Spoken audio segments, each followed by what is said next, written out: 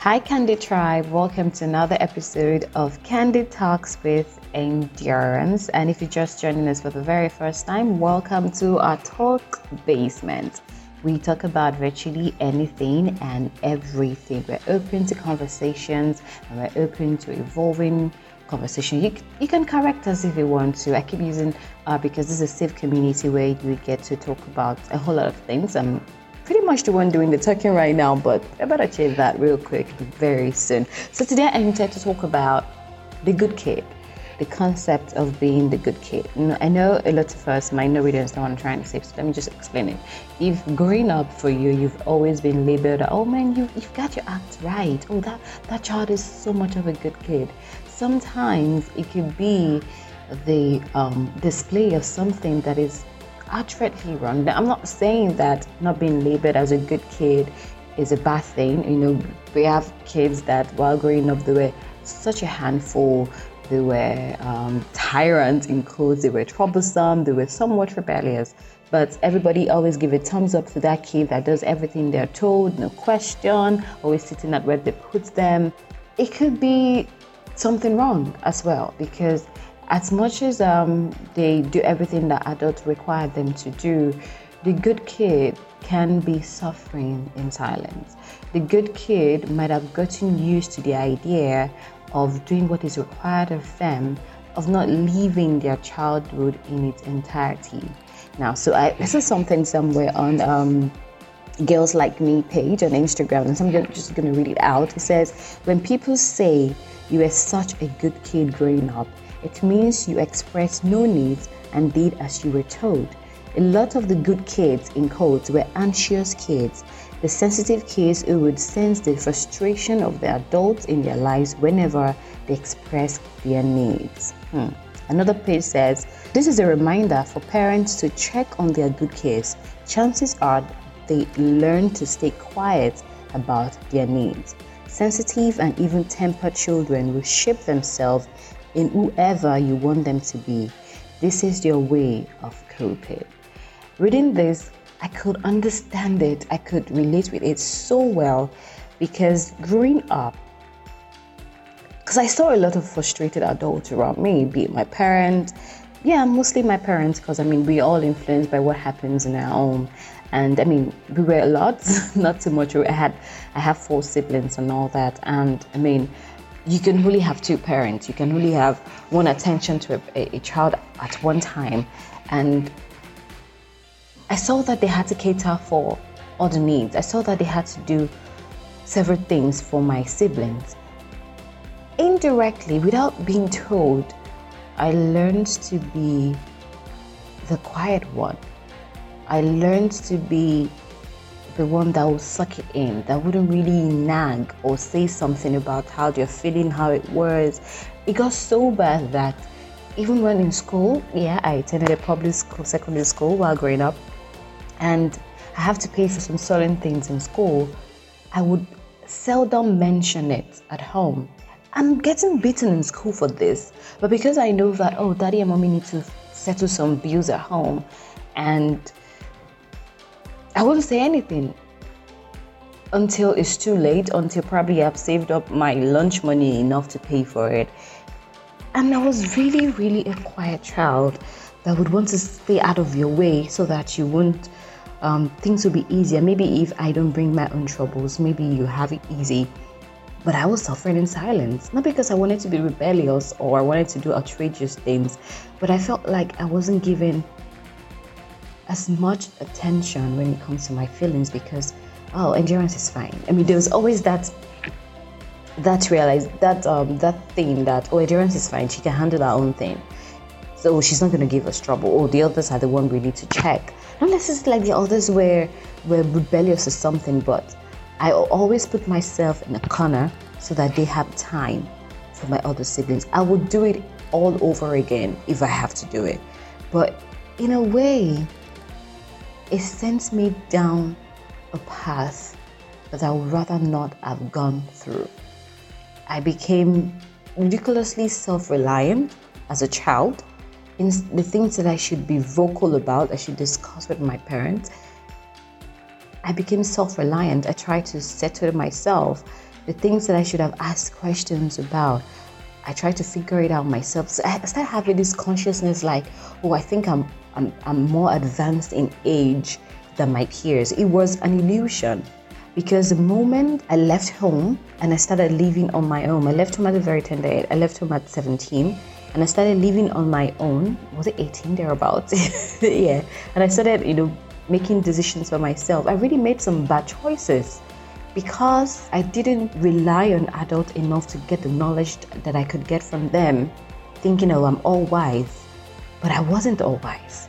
My needs were not taken care of emotionally because I always put off a brave face. I always do what I've been told to do. I always stay clear out of the way so that other people can be catered for. And it can be drenching.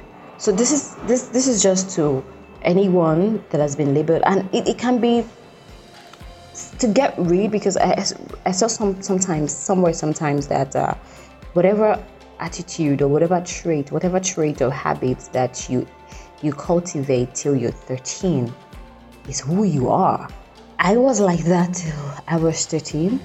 I imbibed those good kids character. Now, good kids in quotes, being self-reliant, being independent, and I became like that. It was so hard for me to ask for help. I still find it so hard to ask for help. I feel some set of failure when I let you know that I'm in need. It's really hard for me to let go of that trait, even though I know that nobody is an island, nobody can exist on their own. We all need help. And I'm an adult now. I've gone so far in life because at one point or the other, some people helped me out. When it's time for me to outrightly ask for help, I won't ask for help because I feel like, oh my God, you had failed at one thing that you should do for yourself. Take care of yourself. I learned that at a very early age. It was really sad. And sometimes I wanted the attention.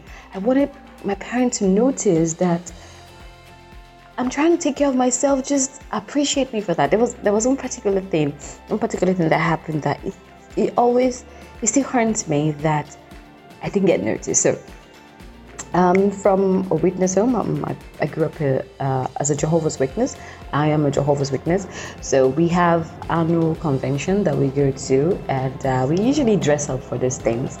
At a time for this particular one, I can't remember the year now. I think it should be probably 2008 or 2009. Yeah. So we were supposed to go for this convention, and usually we saw new clothes and all that, new attires and all. I knew my parents had to, pay for my other siblings to get new attires. So I decided to take up my own attire by myself. I decided to do that for myself, and I did it. I went to a tailor. I remember I paid 1,500 naira for the attire. I was super happy that I got to do this for myself because it was a style that I chose and all, and it was money from my lunch money that I saved up. And I didn't bother my parents about what I was going to wear. But I was so hurt that they didn't ask. I know they were overwhelmed by every other person. You get, I had a sibling, I had a sister in school, everything was expensive, they had to pay for the hair and all that. So I knew I was helping out by not mentioning mine. But that day, while we were in the car, we were traveling down, and my dad was giving out compliments to everybody, and he said to my eldest sister that, oh, you look nice in your attire, I paid for that and all that. Compliments were given out to everybody, and I didn't receive any compliment. I was so hurt. I was so pained. I was angry, like, yo, I did something by myself and y'all didn't notice. Is that how invincible I am? Is that how it was? Now I feel like tearing up. It was really, it was so painful, but I didn't say anything still. And my sister, my eldest sister, very sensitive. So she's as sensitive as I am. And she was like, oh, you need to appreciate endurance too. She got all this attire by herself. And my parents were taken aback. It dawned on them that you just realized that They didn't give me money to do something for the convention. That's how bad you feel when you stay complacent as a child and you tend to sort things out for yourself. I've overheard my parents several times say, endurance doesn't give us problem because I don't show need. Now back to that what I read, good kids will not show need. They always have it together. They don't make their parents stress. But there's something deficient in that because every child has needs, whether physical needs, emotional needs, and parents need to. And I'm speaking to present parents, upcoming parents, young adults like myself, even though I'm not so young, that we might eventually become parents, and we should not, fall into old pattern of saying that or assuming that because people don't show needs, they don't have it. Because people always, with open hands, accommodate us. They would want to. Because people always appear independent and self-sufficient, that they're okay with it. There's always a need. There's always, and some of these people are, I wouldn't want to use the word proud, but some of these people are so used to being by themselves, taking care of themselves, getting out of people's way, that they won't outrightly ask you for help. And we would do them a lot of good when we help out the good kid. Be random and spontaneous with them. Ask them, how are you feeling? Do you need help with this? They're still going to tell you no. But if you can identify something lacking and you just do it without them asking, they will be eternally grateful. That is how to help out a good child, a good kid. By being spontaneous on them, by noticing the things that they don't vocalize. And for the good kid, please learn to vocalize. Please learn to show needs and wants, because not everybody is good with picking up on cues. Not everybody is sensitive to know that this is lucky. Some people thrive on you telling them things and they will do excellently well. One of the persons that really helped me, that helped me with the old good kid trait was my elder sister. She would always, till today, I feel like she's a good kid too.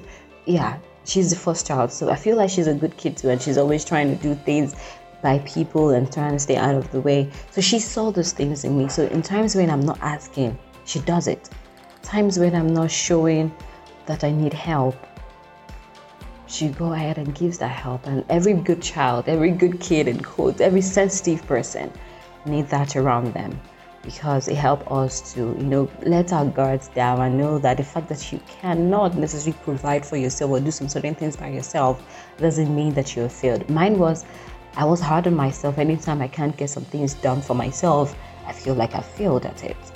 And it's a very hard standard to hold yourself by. So thank you so much for joining me on the talk today, talking about sensitive people and good kid and good people. So check up on your good people, check up on your sensitive people. They might just need that help. Candy Tribes, I will see y'all next time. No, you will hear from me next time. I love you.